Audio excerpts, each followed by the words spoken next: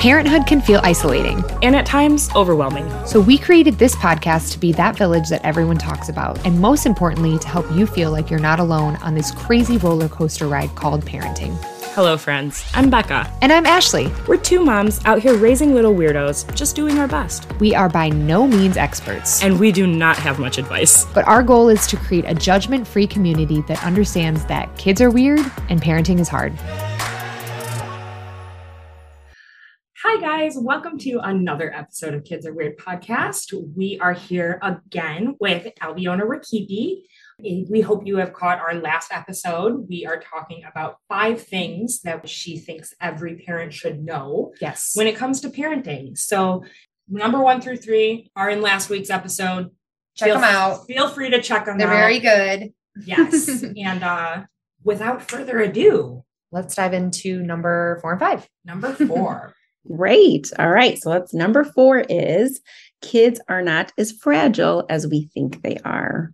So I think we kind of walk around and have this impression that kids, if they can't get hurt, and we constantly protect and we want to shield them from bad things. And we want to, and by the way, it's understandable. I mean, I was the same way and I'm still the same way, and my kids are older, right? So for younger children, we don't want them to experience any kind of sort of struggle, if you will. So what this might look like for a younger child is it's time for them to stop playing with a toy, or they have to give something over, or maybe it's time to share a toy, and they get so upset and they start crying and they don't like it. So in an effort to kind of maintain the boundary or to set the boundary, you might come up with a second offering or a third offering or a fourth offering. So maybe it's not the toy that they were initially crying about, but even following up with, well, here, we can do this instead. Well, how about this toy? Well, I have your other favorite toy over here, right? All of those things still for the child, remove them from that space of just working through the hard feelings. Yeah. And it's tough to do. I want to be really clear and say this.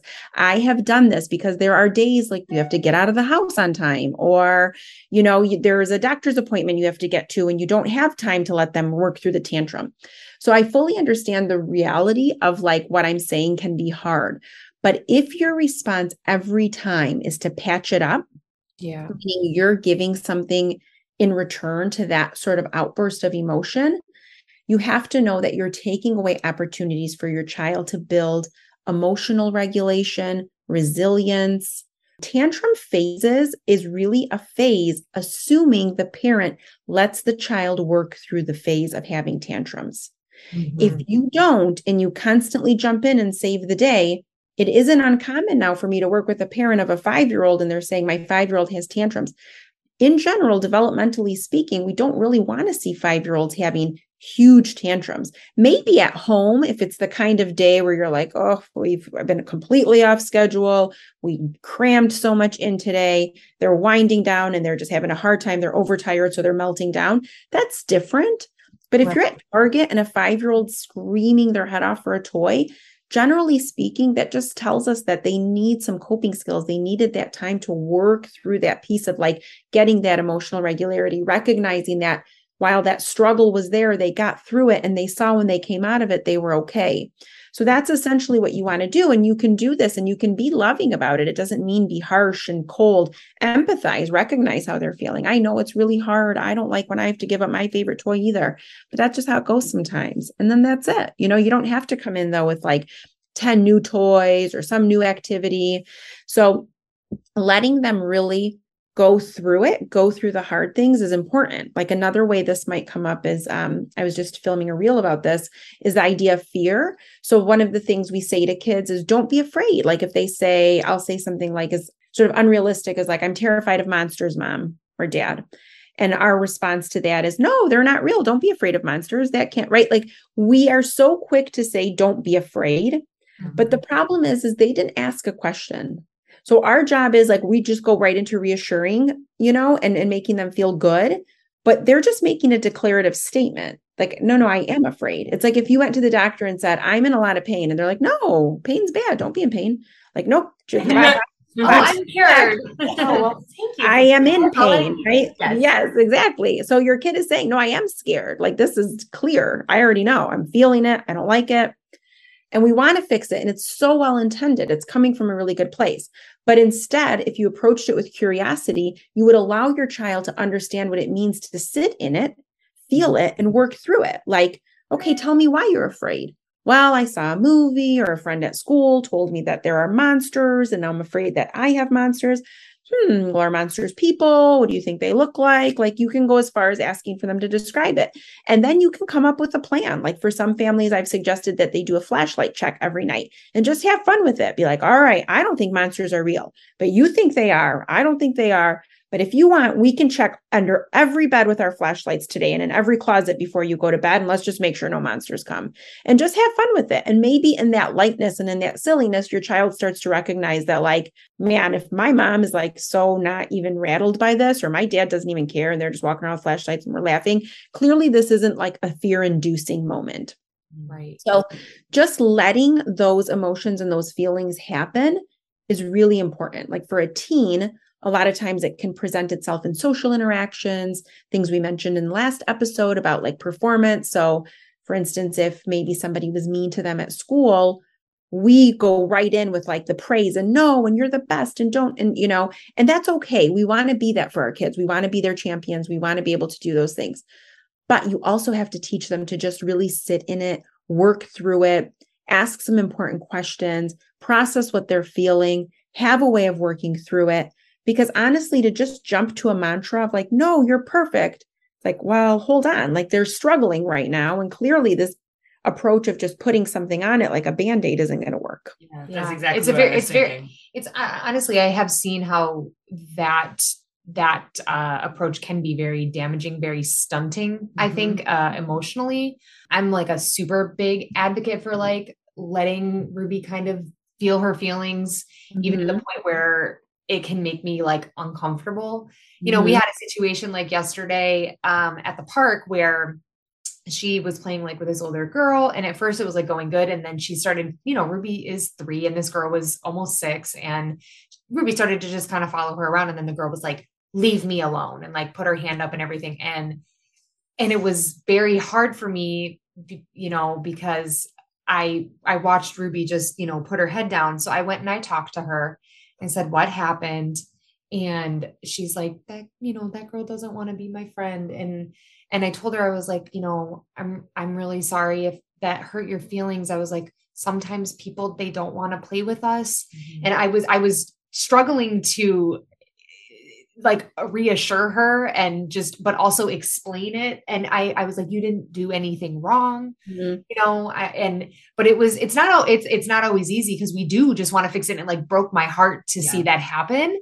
But I wanted her, like you say, like building that resiliency for her to keep going and not let that completely like derail her day. And she didn't. And she was, and I'm like, sometimes and I, she's done that to other kids that she hasn't wanted to play with, but it's super, I think that work is super important, but it is definitely very difficult, especially like if you were raised in a home where, either you were kind of, everything was put on a Band-Aid, or you like big feelings weren't welcome. It can be super triggering when your kid has those big feelings. So yeah, no, I'm like the reverse side of that. I feel like I will sometimes be talking with my husband about like a struggle that I'm going through, and he'll immediately jump into like, well, this is how we can fix it mode.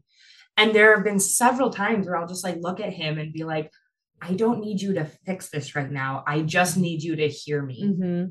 Yeah. And so knowing that like I feel that way regularly, I say this about how like my mentality about parenting is I put myself in my kids' shoes all the time. I'm like, well, how would that make me feel as an adult? Like even with an adult sized brain. And then like you put that into like a kid, and then you add a whole bunch of extra emotions onto it because they don't have that emotional regulation. Yeah. So it's like, if this is making me feel like I'm not being heard, I can only imagine what it's making my kid feel like. So, and we're a very open family. If something isn't like being received right, I can be like, no, stop. I don't need you to fix this right now. I just need you to hear me. And my husband can say that same thing to me too. Cause I mean, I feel like Josh and I do it. Yeah. We all as humans have like a helpful quality to ourselves. We want to help each other. We want, especially the people who we're closest to. Yeah. So to kind of immediately go into that, like, I can fix it. kind of a moment where it's or just like look over there, like distract, Yeah, where it's like sometimes that almost feels like it just comes so naturally when we're in reality, it's not always the most helpful. Yeah. And I think like you said, I think it's important to recognize that and to be okay with not being the fixer. Right. And which is extremely hard, especially I feel like for us women, like we're just wanting to do that all the time. Yeah. So yeah, totally. No, I think so much of what you're saying is spot on. And I think you're exactly right. Even as adults, we want to be able to express ourselves. And sometimes we just need the space to be heard and not necessarily fixed and put back together. And it's like, just let me have that minute and I'll figure it out. And it's not really any different for kids. Right. And so a lot of times, like for, even in Ruby's case, like when you were describing the park situation, it's really cool that you went over there and you just comforted her. And I think that's the exact right thing to do. And I was looking at something recently, Nedra Tawwab, who's one of my favorite authors, she wrote a book. She's a clinical psychologist, wrote a book on boundaries. It's geared towards adults, but she's got a lot about parenting in there. And one of the things she wrote about her, wishing what she would have been told or boundaries she would have been given when she was younger. And one of them was, I wish I would have known that not everyone will like me and that's okay. And I don't have to like everyone and that's okay. Yeah. Like, because there is so much, especially for women, around this idea of likability. Yeah. And like, we want our kids to be so likable too, that we sort of dump it onto them without even meaning to, because it's so in us. And I say this myself, like, I'm sure I've done this for my own kids, but that we want them to present as likable to the world, to others, to be liked, to be cherished. Yeah. And really the truth is, like, we know now, fast forward all these years later as adults, you don't like everyone. Not everyone's going to like you. And that's okay too. You don't have to be everybody's cup of tea. And that doesn't mean anything's inherently wrong with you or that anything's inherently wrong with them. Right. But that you can just have these two pieces where there's mutual respect for all, but that you don't have to be likable to all either. Right. And so. Yeah. Cause I did tell her that I felt like, not wrong saying it, but I was like, not everyone will want to play with you. And I was like, and that is okay. And it felt very weird to like say that to her. Cause I wanted her, you just want to be like, you're the best. And you didn't do any, she didn't do anything wrong, but I wasn't like, everyone should want to play with you. Cause it's like you said, like that isn't reality. And she's, but it's hard. It's hard to have empathy, right? It's not even fully developed yet in their brain. So for her to take on the perspective of that girl is going to be really hard. Right. But you were there to just honor the fact that it didn't feel good. She knew it didn't feel good. And you gave her some language around how come it didn't feel good and that's okay. Mom's here. You will always be loved by many. And that, maybe that girl just didn't have a nicer way of saying that she was ready to play with somebody else or play it in a different area or whatever the case is. And that's okay. And you'll have moments too sometimes where you're going to want to switch gears and tell somebody that, your time's up playing with them too. But, you'll do it in a way that's kind and thoughtful. Yeah. So there are ways that you want to think about like how to communicate those things, but at the same time, because she's so young, it's really just about being there. But again, not coming in with just like a big cheerleader praise. And it is so hard, right? You want to be like, that girl stinks.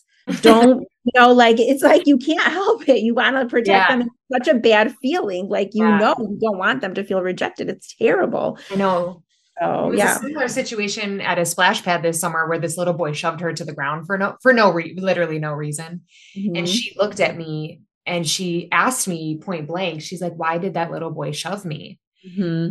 And a lot of people were like, we commend you for not just calling him an asshole. I said, well, I said, he didn't make a good choice. Right. Said, again, like literally she did absolutely nothing wrong. She wasn't, and I was just like, I said that what he did was not right. This is not okay, and just even my mother-in-law said, she was with me when it happened. She was like, you're very good at giving her that language where, we call my mother-in-law like the queen of distraction. Like she's very good at like, look over there, like distract with something else. And she even said that she's like, you're very good at like working through those painful things where she's just very like, here's a snack, and both can be helpful. But I really am a big advocate for that. But it is not always easy, when I want to no. shove that little boy back. Right.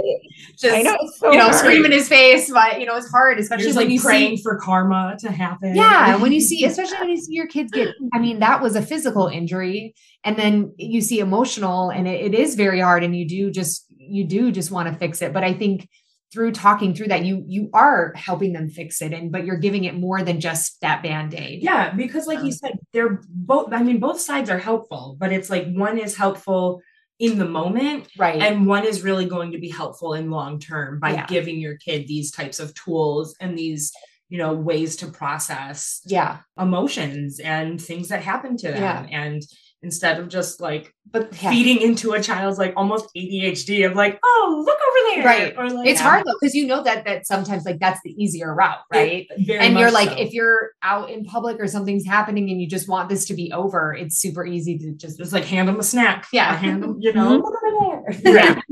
Exactly. It's easy out, and it's all right, so we'll move on. But and there's definitely times where that's all that you can do. Right. That's sometimes that is all you can do. Don't beat yourself up about it, but also just recognize that we can recognize that in the middle of a target, if they're screaming, melting down on the floor, it's very hard to be zen and okay, let's talk about this. Yes. Instead of just being we gotta go right now. That's exactly right. Yeah. It's a balance, and it's really, but in those moments when you can, and in those moments when you can just be there and really work through it with them.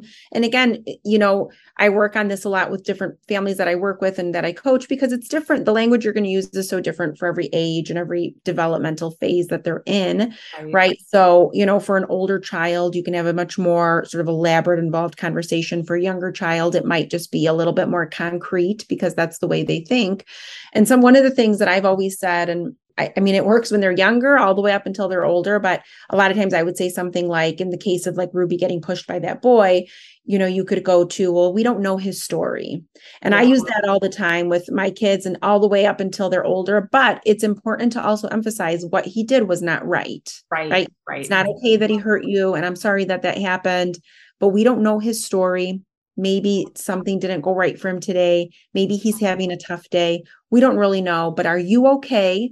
Right. Yes. Giving her the language, really checking in with her, because again, at 3, she's just still so young to really kind of think about his story, but it's just a way of allowing for that compassionate piece in, and not completely getting worked into that space of, you're fostering that empathy that she doesn't really have developed. Right. That's right. And then later as she gets older, and as your kids get older, you can use that a lot. And I used to do it when my kids would come home from school and they would say, oh, so-and-so is so bad, right? A child in their class. And I would say, well, what do you mean? And they'd say, oh, well, he never listens. And today he said this to the teacher. And kids are binary thinkers. They're black and white thinkers. They're concrete for a very long time. You're good or bad. It's right or wrong. It's nice or mean, right? There's no middle. And then one day I told my daughter, I said, well, we don't know his story. And she said, well, what do you mean? I said, well, there are days when you're really tired and you might be crabby, or maybe you say something that's mean, but does that make you bad? Right. She's like, no. And I'm like, does that just mean that your day isn't great? And she's like, yeah. And I was like, well, same thing with him. We don't know his story. So we just have to leave space. It doesn't mean you have to go and be best friends with him. It doesn't mean you have to put up with what he's doing. Right. He doesn't have to be in your circle, but certainly we can, exercise grace and compassion and wish him well. Right. Yeah. Doesn't mean that we have to deduce it to he's bad or he's this kid or that kid. Right. So it's a good one to keep in your back pocket because it can apply to a lot of different contexts. My daughter was driving not that long ago and I got cut off, and my daughter's 16, and I was about to say something about the person who cut me off. And she's like, we don't know her story. Yeah. Cause they'll start using those. They'll start. I know. Ruby even that, just used when she told me to say say sorry first. They pick up on that. But honestly, we don't know their story. That is something me as an adult, I can practice much more than I do, because it's very easy to just, write somebody off or label them. And you're right. Yeah. And it's very easy to think that everyone experienced life just like you do. Yeah. It's very easy to kind of get into that thought process and to kind of remind yourself, people have different struggles. We don't know what everyone is going through. And even as an adult. Yeah, it's a great reminder, just all ages. Yeah. Broad reminder. We don't know what everyone else is going through. Yeah. But you're exactly right. Letting her, it's unfortunate, but that's like one of many things that your daughter will go through and all of our kids will go through. And to just be there and to provide that safe space and to let them work through it. And then, showing them that they're okay. I think those are really important. And also, like, parents are always afraid that they might say the wrong thing. And so in an effort to not hurt their child, they're always trying to like kind of do everything so perfectly so that when they have that one mess up where you blow up or you yell or whatever, we give ourselves such a hard time about it. We're really self-punishing about it. And the truth is it's okay. Like your kids are going to be okay. Even if you yelled or even if you had a bad moment, you're not damaging them forever. Like I always say, apply the 80-20 rule here. If 80% of the time you have a really loving, nurturing home and 20% of the time you have moments where you're like, all right, you can watch an extra show today. You can have junk food for dinner. Like I yelled today and I know I shouldn't have, but if 80% of the time you have a good, loving, nurturing home and the other boxes are being checked, I promise you in the long run, the little things that you're going to dwell on, those small mistakes, those little 20% that we'll call them, they're not going to matter. They're not going to matter. So just look at the 80%, look at the bigger picture, and you'll give yourself that space to know that your kids are going to be just fine. Even if you mess up, even if you don't go about something wrong, it's just an opportunity to heal and help them grow. Yeah. And I think it's so important for our children to see that we are imperfect because they are, nobody's perfect. No. And to put those types of like lofty expectations on ourselves or on our kids, it's not healthy for anyone. Right. So, Agreed. Yeah. So on that same note, the fifth one, and it kind of ties in with this, is do less. It's okay. I say this to parents. We literally said that in one of our episodes is do less. It is okay to do less. I know, do less. I think that there is so much that I was talking to this was a dad recently, and he said, oh man, the second I wake up, I go to have my cup of coffee and my kids are already like, I want to play. And I just can't even finish a cup. And I'm like, oh, just have your coffee. He's like, what do you mean? And I was like, it's really good for kids to play alone. So structure your day so that if you need that time in the morning, like some parents don't, right? Maybe that's your time where you do play with them. But for some parents, like I was like this, I needed my morning to just like start calm, decompress. And so I told him, have your coffee and structure it. So during that time, you let them know you're not available. You're going to be either have your coffee, you need to be reading something, and let them play, be in the same space, do whatever you need to do. But if they can play, it's really important. Kids who can play alone, and they should play alone every single day. There should be open-ended, independent, free play for every child every day in their schedule. I'm not saying ignore them all day long, but what I'm saying is that they should have moments throughout the day where they are doing this because it fosters creativity, language skills, neurological development, problem solving, resilience. Like if you play with your kids all the time, you naturally change the play. Yeah. Because let's say something's not going right or they have to change something or tweak something. If you're there, they're going to ask you to do it. Yeah. It's impossible. I can't fix it. Can you help me? You do it. I don't know how to do it. And then it's this big back and forth. If you're not available, they will figure it out or they'll come up with a different solution or they might build a whole new thing, right? Yeah. But they'll have the opportunity to exercise that and to practice that because simply removing you from that equation is going to allow for that process to happen. They're more imaginative when you're not in the picture, right? So give your kids the opportunity to do that. It's so healthy. It's so good for them. So often I see parents constantly wanting to do for their kids or like not even do in the way of like giving their kids things, but like teaching. Like that's a good example. So what I write about in the article is I was in an elevator. We were in downtown Detroit and it was one of those glass enclosed elevators that goes up and you can see all of Detroit as it's going up. And it's really cool. And you could tell it was a girl and her mom. And you could tell she was probably 6 or 7. It was the first time this girl had been in this type of an elevator. Maybe she was younger. And she was like completely in awe, just taking it in. And then her mom, and again, well-intended, I'm not picking on her, but just started hammering away with like, look at the word up there on the buttons of the elevator. How do you spell this word? How do you spell that word? And like just interrupting. And it was that mom's fear because in that mom's mind, it was like, I have to make sure she's academically sound. My job as a good mom is to make sure I'm teaching her and emergent literacy is coming to mind. And I have to make sure that all the words around me, I'm talking to her about it and the letters and the phonics. And the truth is like, just let her be. right? She's just you less in that moment. Stay quiet and just watch how cool it is to see her take that in and wonder like, what in the world? This thing is moving all the way up and I get to stand this high and get this kind of perspective on, the Detroit River and downtown. So again, it comes from a good place. Mm-hmm. We are doing it because we all want the best for our kids, but it's not always keeping in mind what our kids need. And often if we do less, it's better for them and it's better for us too. Yeah. Oh, I mean, the kids' toys are coming to mind right now. Just the fact that we can buy our kids an entire room full of toys and they're still going to rather play with the empty box and the remote control. Yeah. Ruby literally carries around the flag from our bike trailer. I was literally going to do a reel about it or something. Cause it's she loves it. Yeah. She loves it so much. Yeah. And it's but that just, we try to provide more and more and more. And it's really just in that moment so perfectly. It's and do less and they'll be perfectly happy. Yeah, for sure. Even when they ask to play all the time, we always feel the pressure to say yes. Mm-hmm. You don't have to. Yeah. That I always have parents, but I feel so guilty if I say no. Why? Right? It's okay. You can carve out time that's special for you guys, but let them play on their own. They need it. Yeah. Yeah, that's something I definitely, Ruby, she loves to play with you. That girl will play from the moment she wakes up to the moment she finally reluctantly passes out. Mm-hmm. And I have been trying to do that more, especially in the morning, because I'm the same way. I need time to wake up and have my coffee and everything. And I've been getting better at telling her, hey, mommy needs to have her coffee.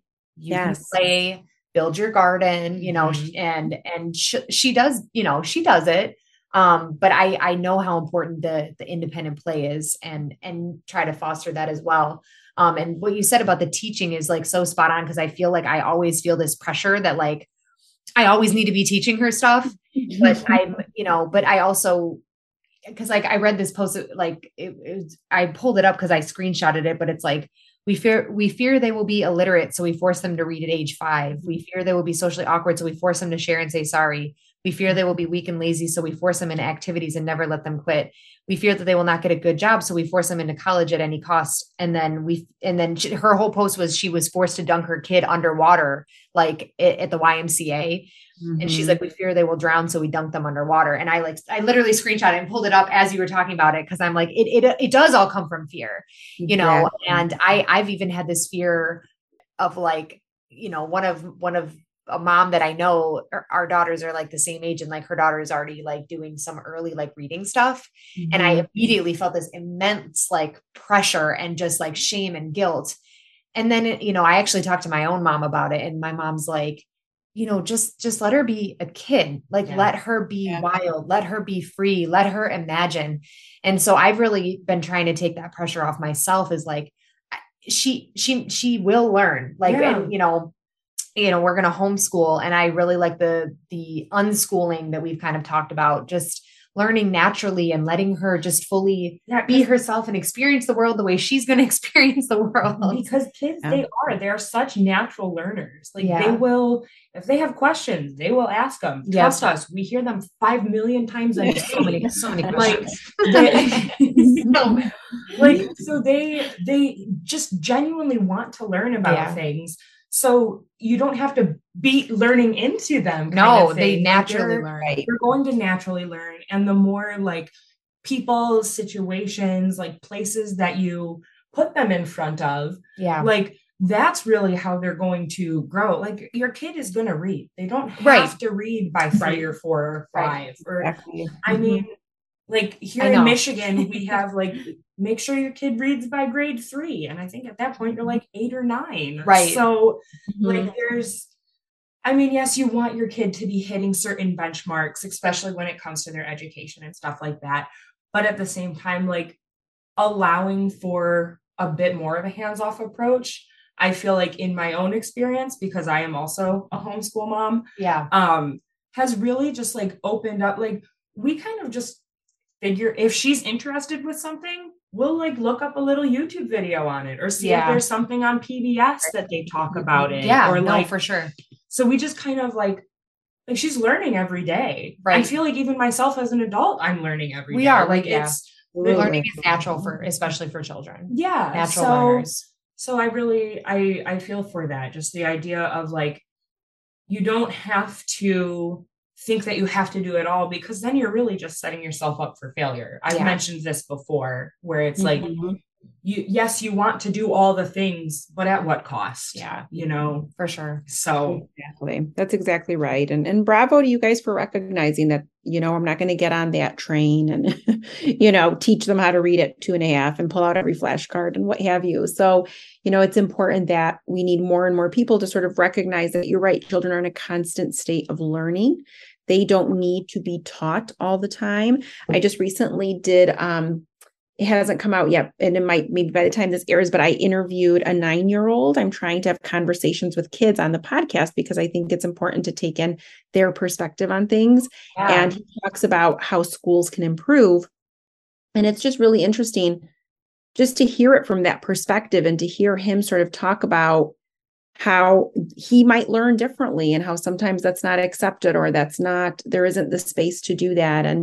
And so you're right. I mean, kids are in a constant state. And one of the things he mentioned was that he loved his kindergarten teacher because she gave them so many activities to do where they were in motion and not sitting. Yes. Right. So like that was basically him saying, like, I learned through doing and not just sitting and being told information. Right. And so I think that highlights so much of what we're saying. So, like, they will just learn anyway. Like, they're just developing. Development doesn't stop, right? Even when COVID hit and the pandemic and people were home with their kids and there was a lot of fear around falling behind, which I'm not sure behind what, but that was sort of the big ask of like, oh my gosh, they're going to fall behind. They're going to fall behind. But the truth is that I believe in development. Development doesn't stop. Development doesn't stop for pandemics or because you're home or not home. Kids thrive, learn, grow because those neurons are still firing. Their neuroplasticity is still doing what it needs to do. And they are in a constant state of learning and curiosity, quite frankly. Yeah. That's awesome. I love it. It feels like this has been like a therapy session. I know. I feel like I'm walking away with this. I feel like I'm like, for myself. Yeah, no, this has been great. Like literally so many things that you said, like, I'm so glad. But like I needed to hear it. I know, today or like in this season of. I'm so glad because that's actually why I wrote the article. Is I just felt like, gosh, everybody to some extent experiences one of these 5 things or all 5 things, or and I just think they're important reminders to kind of ground you in this idea of like, hey, parenting is fluid. It is constantly up and down and everything in between. And it's difficult and beautiful all at the same time. And I think that we have to give ourselves the room to really just take it all in and not continuously put this pressure on ourselves to be a certain way or do everything a certain way, because that inadvertently goes right into our kids. Right. Yeah. Because our kids grow up as these little beings that feel like they have to do things a certain way and be a certain way and produce a certain living way. In a pressure pot. Exactly. Like, that's not good. That's exactly right. Yeah, definitely. Well, we hope that you listeners have taken some lovely tips from these past 2 episodes.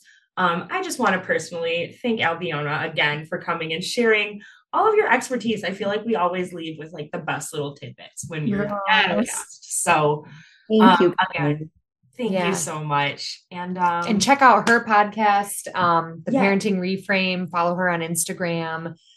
She's got lots of good tools out there. I feel like very, very good, realistic tools and just good advice for all of us parents out there to help us, stay sane out here. Yes. Thank you so much. So that's it. We hope you loved this episode of Kids Are Weird podcast as much as we loved creating it for you. If there's a topic you'd like to hear us talk about or just a weird story about your kids that you'd like to share, shoot us an email at kidsareWeirdPodcast@gmail.com and be sure to give us a follow on Instagram at Kids Are Weird Podcast and like us on Facebook to stay up to date with all the happenings within our little community. And to every caregiver of a little one out there, we see you, we hear you, we are you. Stay sane out there.